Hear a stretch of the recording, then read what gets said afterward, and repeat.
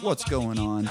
It's time for another episode of Too Hard for the Radio, transmitting from the future-free state of Greater Idaho. I am the one-armed madman. And from the badlands of southern Montana, we've got us a fresh new electric bike mechanic. It's Nolan J. Cerveny. What's up, man? How you doing? I'm good. Glad to be home. 2 weeks in Milwaukee.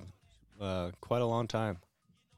Yeah, making you an electric bike mechanic, right? So how are you? Are you going to be good at these things? Are you all set for the new wave? Oh shit! No, it's nothing with the live wire. Oh, it was just it was electrical diagnostics. Oh well, I mean, the company's going to be all electric someday. You're heading and they sent you back there to learn how to work on a gas-powered bike? What kind of bullshit is this? I don't know, man. I didn't even... Somebody asked something about the live wire, one of the other dudes in the class, and they weren't really saying much about any of it. I don't know what the deal is. They're definitely not moving towards it. Yeah, I knew you weren't there doing the live wire thing. I was obviously fucking joking. I know. But, like, it's so wild. Like, you sent me some pictures, and they got some bad, like, if you were just going off of, like, the pictures that you sent me, like, all right, I've got a buddy who's going to Milwaukee to learn how to mechanic for Harley Davidson. I don't really know all that much about the company. You know, we haven't dug into any of the articles or anything like that. And you go, like, just based on the pictures, you look around like, damn, this place, they got their fucking shit together. Yeah, that's one thing I wanted to say, like, coming from the Japanese side, and, you know, only riding sport bikes and Japanese cruisers or whatever for the majority of my experience, the whole core thing of the company that I keep getting told is the heritage and lineage and all that stuff. And at first it was, you know, I'm just kind of like, yeah, whatever, you know, cool. And spending more time in Milwaukee, the school is actually at the old original factory that's right across the street from their old home. It just eventually just gets kind of contagious, and just being in these buildings where they were actually building them, started building in, I want to say that building started in like 1906, something like that. They started building. I think 06 and 08 are like some of the earliest, if I remember right. I mean, maybe they were doing them in the 1800s, but they were probably still bicycles at that time. I think 1903 is, well, I believe that's when they officially became like Harley Davidson or whatever. But yeah, being in all those old buildings and stuff, it just kind of like, you can't help but feel that like, you know, heritage a little bit. And it's like I said, it's a little contagious. It's kind of cool. Aside from the current political atmosphere, choices and things that are going on, it's wild because, like, when you look at those pictures and like all those bikes and stacked up, and they've got those nice lifts for putting things up and down. Those are real slick, stacking bikes. And you would look at it and then you read about the management and you just go, what the fuck is going on here? Like, how is this management group able to keep this together? And like, it's kind of scary when you look at, like, I don't know about you, but I'd be a little bit nervous. Like, oh man, it's like, I really hope they don't destroy this, you know, the greatest bike company ever. The oldest motorcycle company. It's wild, one of those that things that you gotta hope it's too big to fail, kind of, you know. Yeah, and I mean, it's wild that like they haven't been able to expand. Like, why haven't they built a dirt bike? I mean, it's so fucking crazy. Like, we need an American manufacturer. Harley's right there. Like, maybe they buy Suzuki. And, you know, because Suzuki's on their way out the door anyways. Like, maybe that's the move. You buy Suzuki, so you don't need any R&D right off. Like, you would obviously still need a lot of R&D, but you would have a decent platform right off the bat to work with. And you can say, all right, Now we can go to town on this thing and make it a Harley Davidson and make it, a bike that American dirt bike riders are going to want to own. That they're going to be willing to spend the extra $1,000 on or $2,000 on whatever it ends up being. But, imagine the pipes they could put on these things. Yeah. Well, that's like with the Pan America. Apparently, I can't remember if it was like the day or the week that it was released. It jumped right to the number one adventure bike. Yeah, I know the one you're talking about. Yeah. So I think they have the backing, the people's vote that they're gonna support.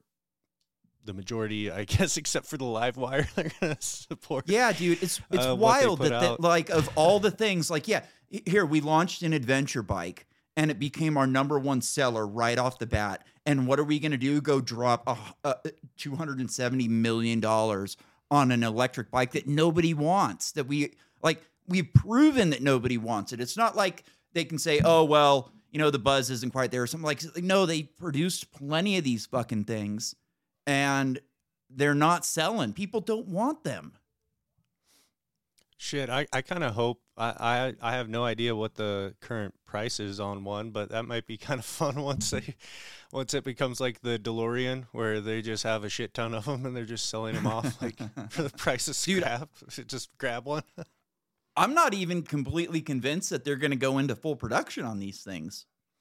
I wouldn't be surprised if the whole division folds in a few years and they just go, oh, well, chalk it up to money lost. They fire the CEO and say, this was a stupid idea. We're going back to our core values and we're going to bang out bikes that people actually like. Yeah. And that might be the best thing, unfortunately. And it might even cause a bankruptcy or something like that. But like you said, I think too big to fail in a lot of ways. So even if they did go bankrupt, I don't think it would cause them to stop producing and selling bikes. I think they would just have to restructure and, go through bankruptcy. It'd be a big thing, but it'd set production back for sure. Yeah. But, I had on the last episode, Magooch was on, and we were talking about bike aesthetics, and I was looking around at different bikes, and it's just like, I'm not a fan of the Harleys they're putting out right now. I think they have this front fairing thing that's going on. It's like a hornet's head or something. I'm not into the new front fairings that they've been putting out on these bikes. Ducati makes a couple of nice looking bikes, but it's pretty fucking sparse out there for, I think Indian probably makes the best looking bike right now. Of all the bikes that I was looking at overall, I think Indian probably is doing it the best. They have a really nice cruiser, soft hill, flat black. It's got removable saddlebag. It's fucking slick looking. But I don't know, man. There's the Road Glide and the Street Glide are basically the main baggers that they produce with front fairings, and I feel like there's only so much you can do with Well, it's like on my bike, it's got a flatter front fairing. And, even on Buell, they did it. So they made two different styles. They did I can't remember, the Lightning and then the Blast. And the Blast had this hornet head looking bubbly fairing on it. It's hard to describe, but to me, it looks like a hornet's head. It's kind of this big bubbly thing. And I like a flat fairing a lot better. I sent you a picture of it today and a while back. Zero is putting out that new electric bike. But it looks pretty damn cool. I don't know if you saw that one. I saw it. I saw the picture. I read the headline, but they were all jacked up on it. Yeah, they were. The article's just gushing. They're just all jacked up over this stuff. But speaking of Ducati, we've got some Ducati news today. Ducati yet again. They're mad. You can tell already. Yet again. Gives the same old excuse for not selling an electric motorcycle. Oh boy, here we go. I can hear that ESG score dropping. Yeah, dude, isn't it funny how you can just tell right off the bat with the headline they're just pissed right away? Get down, Oz. Jeez, Ozzy just will not leave me alone right now. He's jumping all over. Like, I keep pushing him down, and he's just driving me nuts. He's got a hot take on the electric bike market. Dude, the wind's blowing, and he gets all fucking piss scared about the wind when the wind's blowing outside, and he's just losing his damn mind. He wants to be up on my lap right now, and it's just, leave me alone. I'm busy, dog. All right. Ducati still says it can't yet succeed to build electric motorcycles for consumers, and blames its inability to supply an electric motorcycle on the current state of battery technology. That's despite the company's parent group, Volkswagen AG, recent EV progress. And despite Ducati itself now being the sole supplier of electric racing motorcycles to the FIM Motor E electric motorcycle racing series. Last week, the company doubled down on pulling the brakes on electric motorcycles. Ducati North America CEO John Chickenneck recently explained to Bloomberg that, quote, it's going to be some years before Ducati has a consumer electric motorcycle because, quote, the battery technology really isn't there. What do you think about that? It makes perfect sense. I mean, it explains probably the core reason of why the live wire either A, failed, or everybody just saw it was was heading towards disaster and got out while they could, or whatever the situation is. One thing that I heard on the episode with the motorcycle aesthetics guy, I think it was you that was saying you view electric motorcycles as scooters, something to that effect. Yeah. And that makes perfect sense. I mean, I don't know why they're pushing for obviously the goal is to get away from fuel consumption and internal combustion engines, period. But if their goal is 15-minute cities, then why are they, that's probably the biggest issue with electric motorcycle is range and rate of recharge. So, but see, that's once you get over the hump of wanting to buy one. That's still like an engineering problem where you've still got this like consumer problem where people who ride fucking Harleys want a loud bike, and this thing is quiet. And I think it's really like, I agree with you that that's absolutely an issue, but that's like me and you, if like that would be so far down on our list of why we wouldn't buy an electric motorcycle. Like it's kind of a non-factor for a lot of people. Like it's a factor for people who are into electric bikes. I think there's a couple things that could be going on here.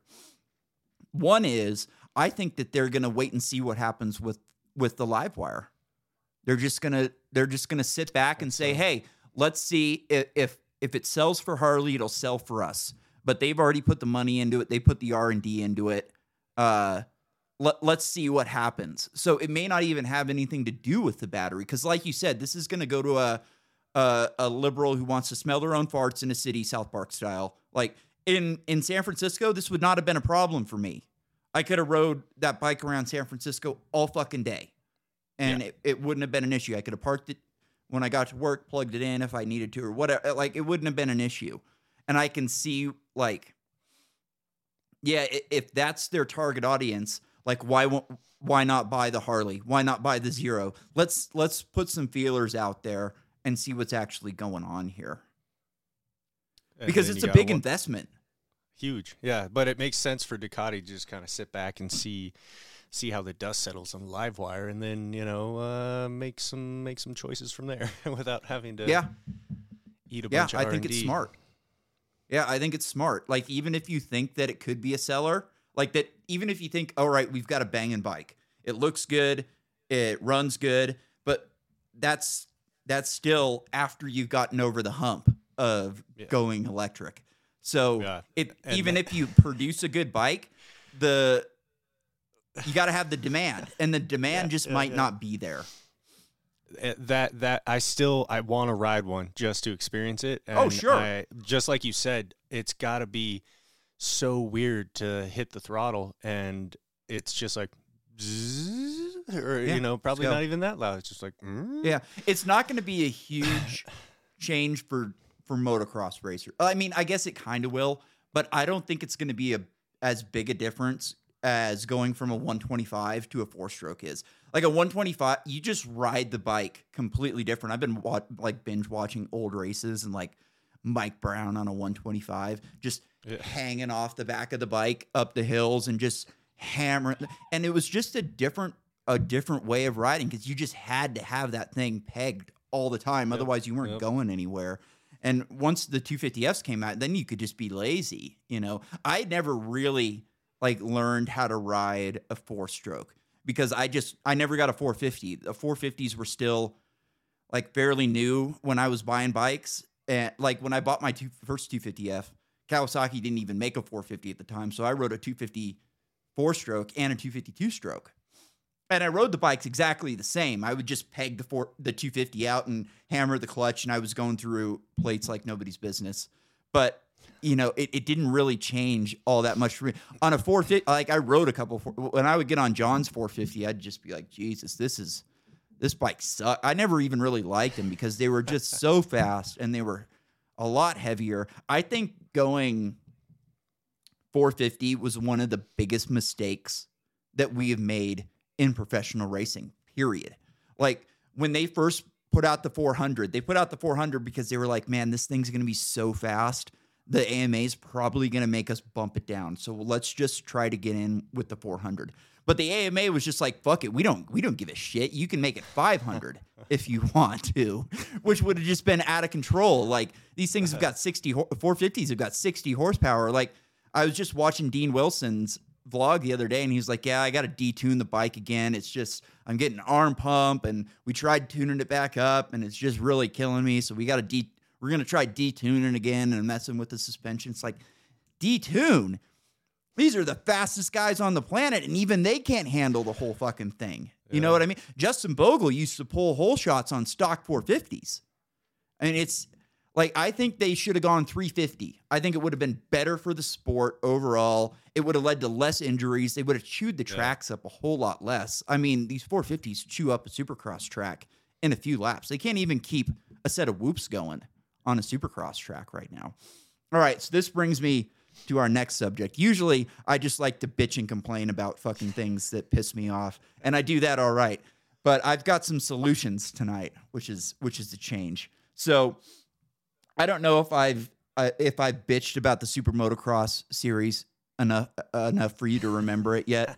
But essentially what they did this year is they combined Supercross and Motocross into one series, and then they added 2 playoff races and a finals race. So we've got 3 extra races this year.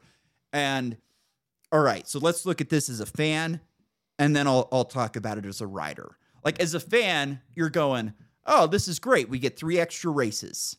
You know, awesome. As a rider, you're looking at this and you're going, what the fuck, man? 3 more races?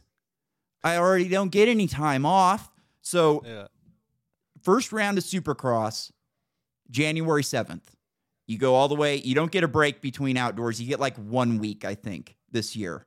So end of Supercross is May 13th.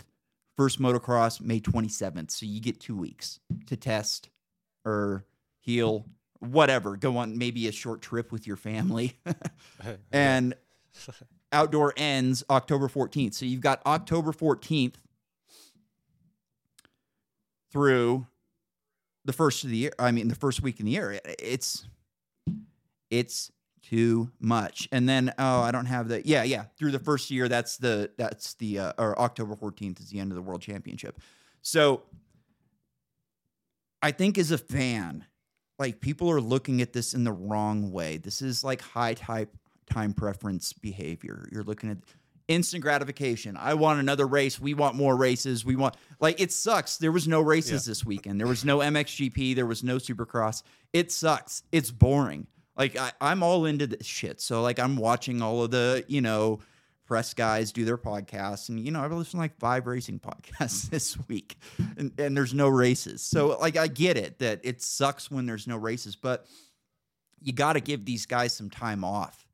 I really think you got to give these guys some time off, and you got to look at how many injuries we've seen. Malcolm Stewart's injured. Half of Team Pro Circuit Kawasaki's injured right now. I mean, almost all of them. They've got Chris Bloss on the bench from the couch, like pulled him from the couch.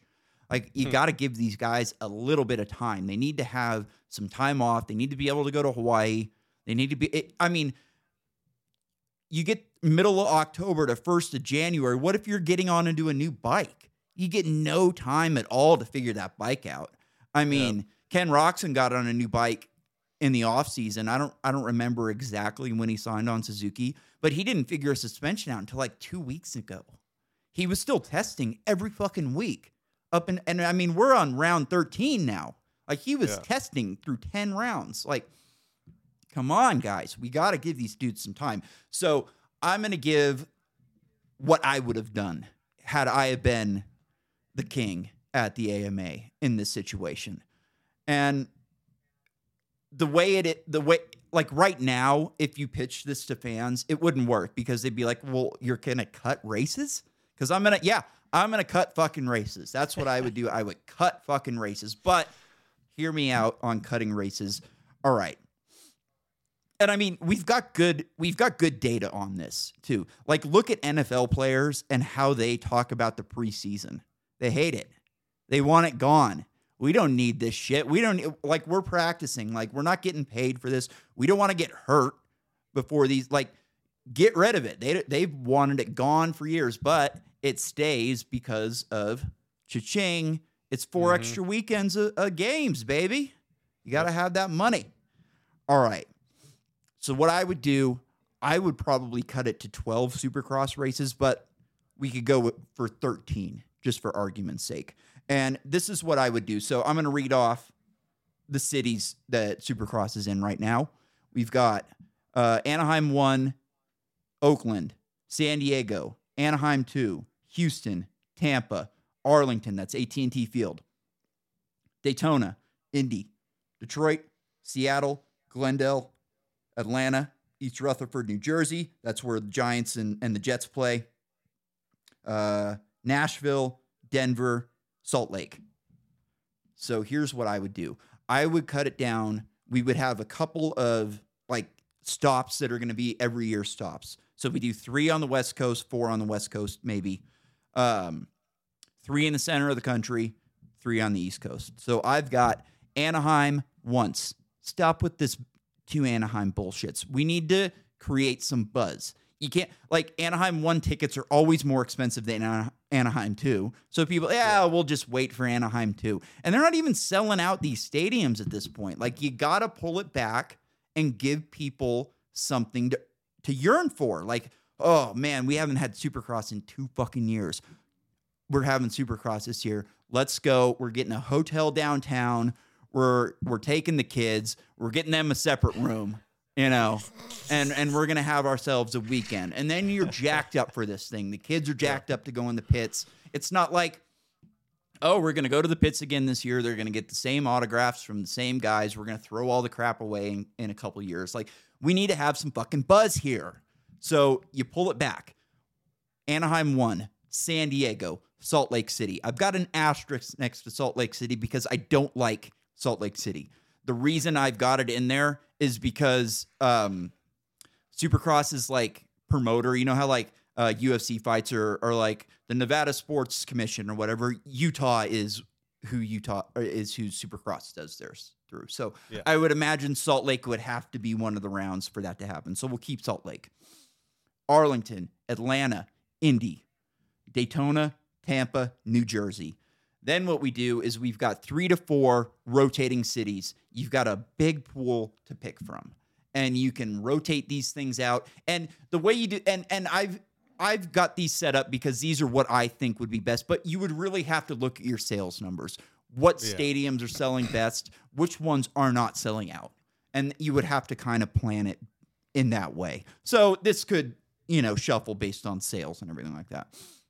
Rotation cities: Oakland, Seattle, Denver, Houston, San Antonio, Nashville, Detroit, Vegas. We got to bring Vegas back every once in a while. And that's, if you do Vegas every 2 or 3 years, then you've got yourself an event.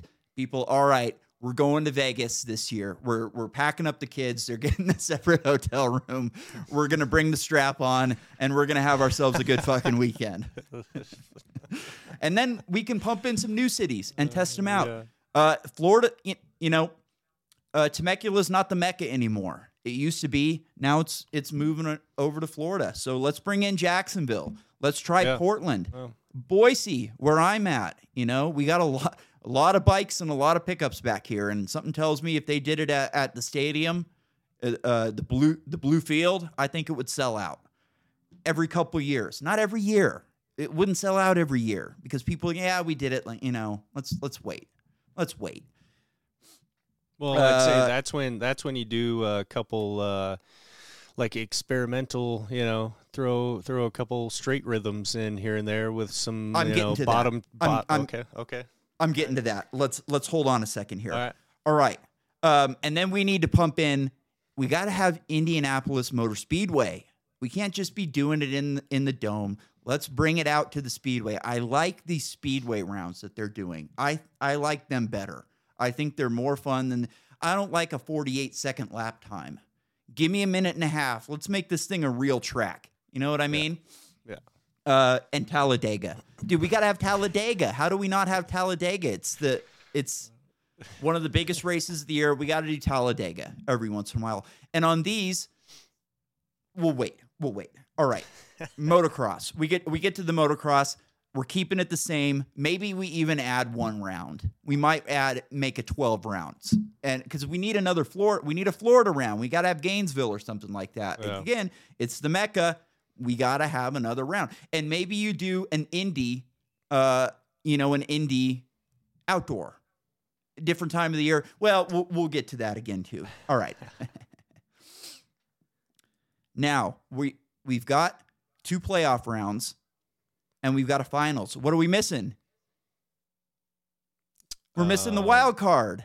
Oh, yeah. We're missing the wild card, man. And I think we could have between 1 and 3 wild card rounds. But the main wild card, I think this would be the best race of the year for everybody. I think the riders would enjoy it, and I think the fans would really fucking enjoy it. Sand race. Fucking beach race, baby. And we do it. One moto, 90 minutes. No fucking around. We do it old school. One moto, 90 minutes. These guys are going to have to pit. They're going to have to figure out when to pit. They're going to have extra parts because people are going to throw chains. It's going to be a race. And because it's a wild card, 100 points. 100 points for the win. And the top 5 go straight to the finals. And this is when you do it. You do it on a weekend when there is no MXGP. So that way you get maybe a Jeffrey Hurlings to come over, the best sand rider in the world. These guys over in Europe, they play around in sandboxes all fucking day. And then you get, hey, now we set up the finals on another weekend where there's no MXGP. So now maybe, hey, we got the best sand rider in the world showing up to a finals where there's going to be a lot of sand. And we get some cross-pollination here instead of just because with adding 3 extra races, what else are we missing? The Motocross of Nations. When are these guys going to have any time to do the Motocross of Nations?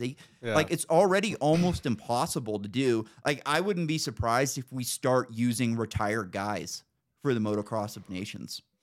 It's going to happen. Like, guys are, dude, I wish I could still ride. Like, I might try it, but like, dude, guys who are retiring now are still. Mike Brown is still out winning races. He's 50 years old. He's the fastest vet to ever do it. Like, he could probably still qualify and run a top 10 for a while in a moto right now. So they're going to be using guys like this. It sucks. And then if we do, here's my other idea for a wild card: GP. Let's bring back the Lake Elsinore GP. 100 miles. Maybe 100 points, maybe less points. Maybe we do it for fun. Maybe we do it like a team race where you got the first guy in points, the last guy in points, and the middle guy in points. And then you got number two, you know what I mean? And you do some sort of team race where maybe everybody's out at the same time. Maybe you do a baton race where, different guys are going at different times. And like you said, Straight Rhythm. I'm sure they could work it out with Straight Rhythm to make it a points race. The thing that I worry about that, I would almost rather leave it how it is, because I would rather these guys have fun at Straight Rhythm than like, all right, we need to test. We need to, do the whole fucking thing. Because once you put points on the line, everything changes. So it would probably be best to leave Straight Rhythm the way it is.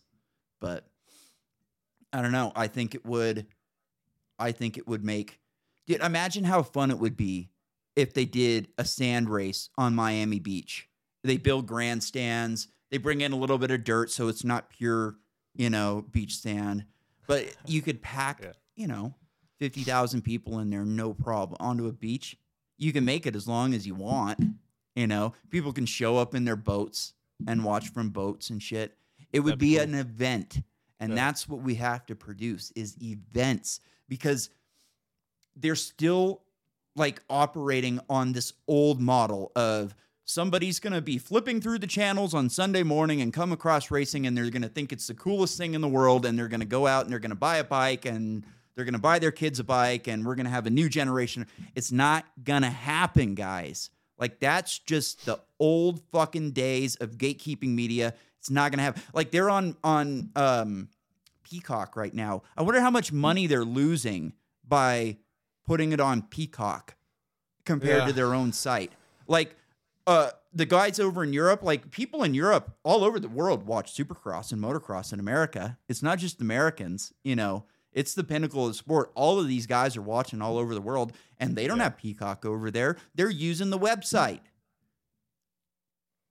And or even go ahead. Just give it away for free, and then do that for a season. Go value for value. The hype, yeah. Just go value for value. Send us some money if you want to support us.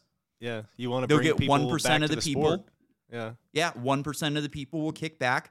But I mean, you could set it up like the AMA. Yeah, you could go value for value, and then what you do, you build your own app, and like vlogs are popular right now. A lot of riders have vlogs, and it's helping them out a lot. Like Kevin Morantz is one of the top privateers in the 450 class right now. He runs a blog. He does a deal where if you send him $100, he writes your name on his bike. How fucking cool! What a great fucking idea that is, And he's bringing in. This is value for value. You like what I do. You want to see me do better. Send me that money. I'll shout you out on the vlog. Pure value for value. I love that. If they made an app, you can bring, hey, instead of going on YouTube, why don't you bring it on our app? We'll pay you $100,000 a season for your vlog. And like right now, Ricky Carmichael and Ryan Villapoto just started their own podcast. It's not their own podcast. It's on NBC Sports. Like, what the fuck are you doing? You got two of the greatest to ever do it having a podcast on NBC Sports. How fucking stupid is that? Have it on your own fucking thing. It's just wild. Then you can have your YouTube channel. You can release clips. Here's a 10-minute clip of Ricky talking about last week what Ken Roxon could have done better. And then, hey, you want to have the full episode? Super Motocross app, baby. And then all your sponsors are going straight to you. Yeah. Straight to you. You don't have to deal with any of this gatekeeping media bullshit because nobody's watching Peacock. I don't know if this is a news flash to people, but nobody's watching. It's wild. Like, they need better direction. This is why I wish I could just go out and make a dent in the business world, because I would go get a job for Feld or for the AMA and just really fucking hammer hard on this is what we need to do. This and work my way up and maybe make some fucking calls at some point. But it's not hard to be an influence in a company like this. You just have to have the right person's ear, and you have to have the right message delivered in the right way. You got to have somebody that can talk, and just, I really feel like they're shooting themselves in the foot in a lot of ways, and they're leaving a lot on the table that they could be putting back into the races. It costs $100,000 for a racetrack to hold a national. They pay to have a national held at their fucking track. Oh, wow. Meanwhile, how much do you think it costs the AMA to rent a fucking a stadium for the weekend? I don't even know. Thousands. It's got to be thousands and thousands of dollars. There's no way that Arlington Stadium is paying to have a Supercross race. Hey, we're going to let you, we're going to pay you to come in and put dirt all over our floor. Yeah, right. Dude, they're fucking raking it in for having these races. I mean, you could stop charging the $100,000 and just hold it there. And then set up a contract with these people. All right, that $100,000 that you were going to pay us, we want that to go into grandstands, covered grandstands, misters, the whole fucking deal. Rain gutters in case it's raining. We need to, put in new drainage tubing. We need to let the track drain. We could do so. Imagine what a track could do with $100,000 a year. Maybe put water in the pits. You've been to Washougal with us. There's no fucking water in the pits. You have to go down to the river to have a bath. It's ridiculous. I liked going down to the river. Don't get me wrong. It was some of the funnest times we've ever had. Dude, you remember the minivan? Oh, the Shrental? That rental where I was just pegged out on the limiter on a dirt road for like 10 miles. And allegedly. It was 99, right? I think it was 99. Yeah. And then the next day, Al gets in the fucking car with us, and he's like, how fast do you think this is going? I was like, it can go 99 on this road. He's like, no, it can't. Like, yeah, dude, it can. We fucking did it all day yesterday. And then he goes and gets a flat tire like an asshole. Yeah, I remember that. Oh, that was when we went out and there was that little like sketchy cliff jump into the little rock pool, right? Yeah. That was sick. Yeah, that little oasis there out in the fucking in the backwoods. Great spot. I mean, God. The most beautiful track on the West Coast by far. I mean, you compare Washougal and Kahia Creek, and it's just like, ugh. Right. Yeah, Kahia Creek's a fucking desert shithole. It's a great track, but, a complete fucking shithole of a desert. All right. What else do I got? And, this is something I was talking about earlier. This is the last thing, and then we'll move on. They can't keep the tracks together. So maybe do some things to fuck around with the track. Let's try some joker lines and some mud pits. And maybe maybe some company, this is again, if I was into doing business right now, this is something I'd be working on. Let's make some fake whoops that'll hold up for an entire fucking, I mean, you could come together with some sort of rubber material and you build them out and they just, and they just don't, and they don't change. Maybe you don't want that all the time. Maybe you just want it sometimes. That every once in a while you throw it in and around. You know what I mean? Yeah. Like there's things you could do to spice it up. And then like you got to get rid of this fucking. You remember? I don't know if you remember this, but they do an East-West Supercross. You got the East Coast and the West Coast. Yeah.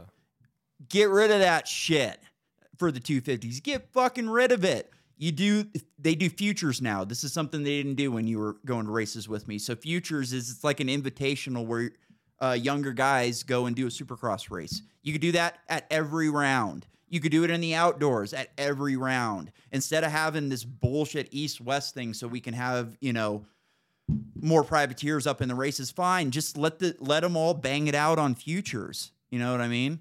Yeah. There's different ways that you could build this thing up. But I think that's about all I got on that. At least you can't say I don't bring some solutions to the table, right? Yeah. Yep. All right. What do we got next? How about some climate change? You want to talk climate change? Here's a fun one. California garbage truck seeks electrification exemption after last bad gas investment. So the garbage trucks, which run on gas, are already saying, hey, man, we're not going to be able to do this electric thing. And, if I had to guess, I would imagine they're probably going to get the exemption. You won't get the exemption, but they'll get the exemption. That's the way it goes. Garbage controls everything else, right? Yep. And it's not just the garbage. And you're right. That's a big point, that the garbage controls everything else if the garbage stops going out. But yeah, they're going to get the exemption. It's not like, I don't think they even make an electric garbage truck at this point. I've never seen one. That seems like something that would be like elevated into top news, you know? Yeah. Oh, here, we have to have this. This is great. This is amazing. Blah, blah. The whole fucking thing. They would be all these articles, blah, blah, blah. Oh, look at how great this is. It's going to save the planet. So yeah, I would imagine they don't even make one at this point. So that shows how smart the fucking politicians and these people on, you know, the cardboard are. Is they're demanding you use something that doesn't exist. Well, they're demanding that the people use something that, you know, the basic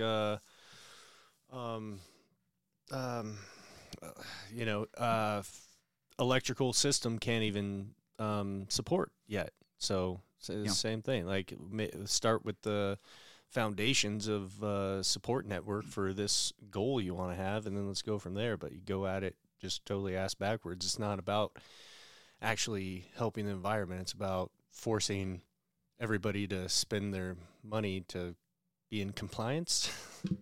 Yeah.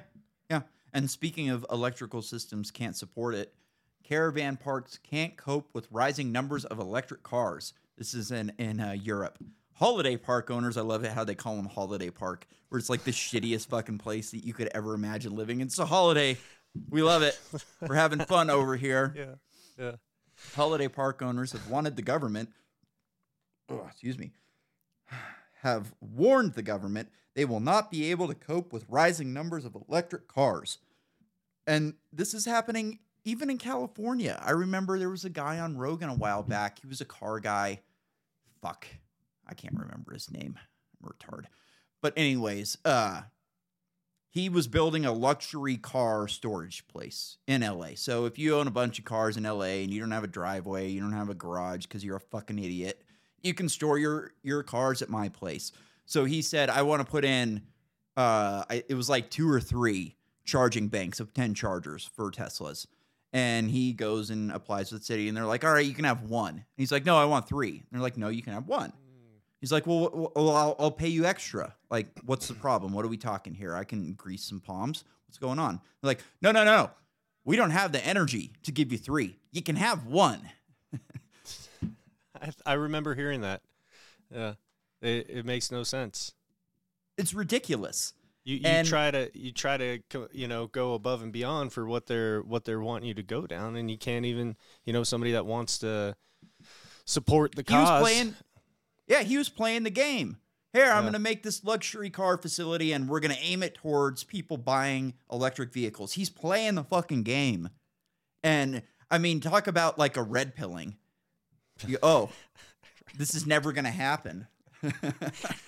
Yeah. And speaking of never going to happen, as you know, I've been railing about wind energy since the beginning of this fucking podcast, saying it's never going to happen. And I think it's going to take a while, but at some point, the academics are going to start catching up with this. So, interesting article. Wind power fails on every count. Oxford scientist explains the math. And of course, I had to go to the Epoch Times to find this. You would think, the New York Times might be interested in something like this, but no, Epoch Times. All right. So let's just go, they do the whole thing. Wind power. Blah, blah, blah, blah, blah, blah. Quote, today, modern technology is deployed to harvest these weak sources of energy. Vast farms that monopolize the natural environment are built to the detriment of other creatures. Developments are made regardless of the damage wrought. Hydroelectric schemes, enormous turbines, and square miles of solar panels are constructed despite being unreliable and ineffective, even unnecessary. And this is from, I think Oxford is a reputable source. For now, and unless this guy will be fired and out of media at some point here in the near future, right? He's going to be found having shot himself twice in the head. Yeah, and once in the chest. From 3 feet away, and the gun's gonna be down the road. Yep. I don't remember which Hillary Clinton staffer or whatever it was that was found with a bullet in the back of their head with no gunpowder residue around the wound. The body had been dragged like 20 feet, and the gun to was a tree. And the gun wasn't even found. They couldn't find the gun when they got on the scene of the crime. But then another police department showed up and found it like 30 yards away or some bullshit like that. It's like, this is what you get for. Didn't that guy like supposedly shoot himself in the chest or something with a shotgun too? Wasn't there? And then drug himself 30 feet before he shot himself in the back with a different gun or something like that. Oh fuck. Today, modern technologies... Oh, I already read that one. In particular, the generation of electricity by wind tells a disappointing story. The political enthusiasm and the investor hype are not supported by the evidence, even for offshore wind, which can be deployed out of sight of the infamous "not in my backyard" people. What does such evidence actually say? And then they blah, blah, blah, blah, blah. It takes a lot of wind turbines. It's going to take a ton of space. It's going to kill a ton of birds. Quote, that should be quite unacceptable to those who care about birds and other environmentalists. All right, what do we got? Because the power carried by the wind depends on the third power of the wind speed. If the wind drops to half speed, the power available drops by a factor of 8. Almost worse, if the wind speed doubles, the power delivered goes up 8 times. As a result, turbines must be turned off. So there's actually, people don't know this about wind turbines. They can pump out too much power just as easily as they can pump out not enough power. So you just went and learned about some electrical systems. What happens if you hook up a 24-volt battery to a 12-volt battery system? Things get hot. Yeah, it fries. Yeah. You get smoke, you might get fire, and you got to get a new wiring harness because you just toasted everything in your system. And the problem with this, so like this happened in Washington a few years ago. So they've got a big gorge out there that's got a ton of hydroelectric energy and a ton of windmills. And they got this huge storm that came through, dumped a ton of wind and dumped a ton of rain. So at one point, their entire grid was overheating because there was just too much power being pumped into it. And they call up these wind companies and go, hey, you got to turn these turbines off. And they go, no, what are you talking about? We're fucking making money right now. It's like, hey, man, we can't have it. And the problem is these wind turbines are all owned by offshore European companies. So you're dealing with somebody who doesn't give a shit what happens to your grid as long as they get paid. And as long as that thing is turning, they're getting paid. So they don't want to turn these things off, and it's a big mess. You get bureaucracy stacked on top of bureaucracy, and you get these people are under the assumption that like we just have one big power grid that's controlled by one room in Washington, D.C. Some one guy pulls the fucking levers and everything gets this is like a cobbled together. This is the biggest machine on the planet. The North American grid is the biggest machine on the planet. And it's all cobbled together like bubblegum and duct tape. I mean, you've got 50-year-old technology, 70-year-old technology, brand new technology trying to all come together and do the same thing. This is what I was I don't know if you listened to what was the Guy Morris. I was a little bit critical of his book. I didn't really like come out hard on him on it, but like he had a cyber attack where the grid where they needed to restart the entire grid and do like a 10-minute restart to flush out the system. And I was kind of telling, hey man, look, that's not something you can just do. Like if it goes out, you got to start from one place. You need hydroelectric is the only way you're going to be able to do a black start because you've got moving water. I mean, wind is not going to produce enough in the right time. It's not going to be, unless you're in like, the stars align with your wind system and you're getting the right thing at the right, like for the most part, you got to have hydroelectric is the only way you can do it because after a considerable amount of time being out, your generators are out of fuel.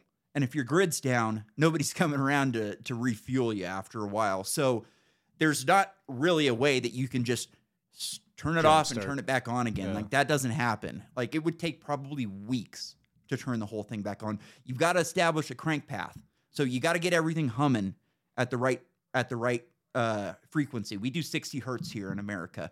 They do 50 over in Europe. So like people a lot of times when they get to Europe, they'll get bad headaches and they'll have a rough couple days and they'll blame it on jet lag. But a lot of times it's because of the difference in frequency. So like, wow. Again, people don't know this, but the lights are actually not on all the time. They're turning on and off 60 times a second. So you drop it down to 50 and that strobe fucks with you a little bit more. And you can't really see it because it happens so fast. You know, but the mind still gets fucked with on it. That's insane. But anyways, let's see. With general energy shortages, the war in Europe, high prices, and the likelihood of failures in electricity supply, many popular scientific presumptions underlying energy policy should be questioned. Wind power fails on every count, he concluded. Yeah. Oh, wait, there's one more great quote. This is from somebody else, but this is good. It is somehow managed, they're talking about climate industrial complex, this guy calls it, which I like that, climate industrial complex. That's a good one. It has somehow managed to convince many that CO2 in the atmosphere, a gas necessary for life on Earth, one which we exhale with every breath, is an environmental poison. Multiple scientific theories and measurements show there is no climate crisis. And then he continues. Over the period of human civilization, the temperature has oscillated between quite a few warm and cold periods, with many of the warm periods being warmer than today. During geological times, it and carbon dioxide levels have been all over the place with no correlation between them. And this kind of lines up with like Randall Carlson, where he shows how when they're measuring, they start from the 1800s with storms because there was a dip in storms, in power, and how many there were. There was a big dip at that time period. So they start measuring from there, saying, "Oh my God, they're up so much." You know what I mean? And then they discount the little ice age with temperature. And when you look at temperature over the last 12,000 years, it's all over the fucking place. The Younger Dryas was fucking crazy, So I thought that was interesting. And it's wild to me that these people still aren't picking up on the transmission line argument that I've been making. It seems like such an easy, basic thing, but every time I listen to all of these top end people on Joe Rogan or Jordan Peterson, or all these guys who study this shit, nobody talks about the transmission line. Still to this day, I have not heard one person bring it up. And then I've heard one person say that he was looking into it because he knew it was an issue. Yeah. But then they completely discount that, we don't have the people. We don't have the fucking people to do this thing. When I was in school, 50% of the electrical industry was within 5 years of retirement. Maybe it was 10 years. And I went to school 5 years ago, 7 years. Well, no, almost 10 years ago now. Time does fly. But I found that same stat in a book about the grid that was a Bill Gates recommendation. So I think this is a real stat. This is not something that the college is making up to hype you up and to recruit people. I think this is a real stat. And I'm still going to write an article on this transmission system. I haven't really quite figured out how I'm going to word it all and everything like that. But I'm going to get this thing together in an article at some point and put it on the Too Hard for the Radio Substack. It's a nightmare when you start crunching some of the numbers and you just go, dude, you have to start using like scientific notation where it's like instead of doing 2 billion times 40, it's like 10 to the fourth times this, and is like you're counting now 0. It gets out of control. Like there's no way that this could ever be paid for. No fucking way. Well, and I mean, they print money these days. Yeah. And dude, I sent you a funny video earlier today on Instagram. I don't know if you saw it, but there was this lineman up on top of a tower. He was Chinese or he was Asian. So he was getting the job done.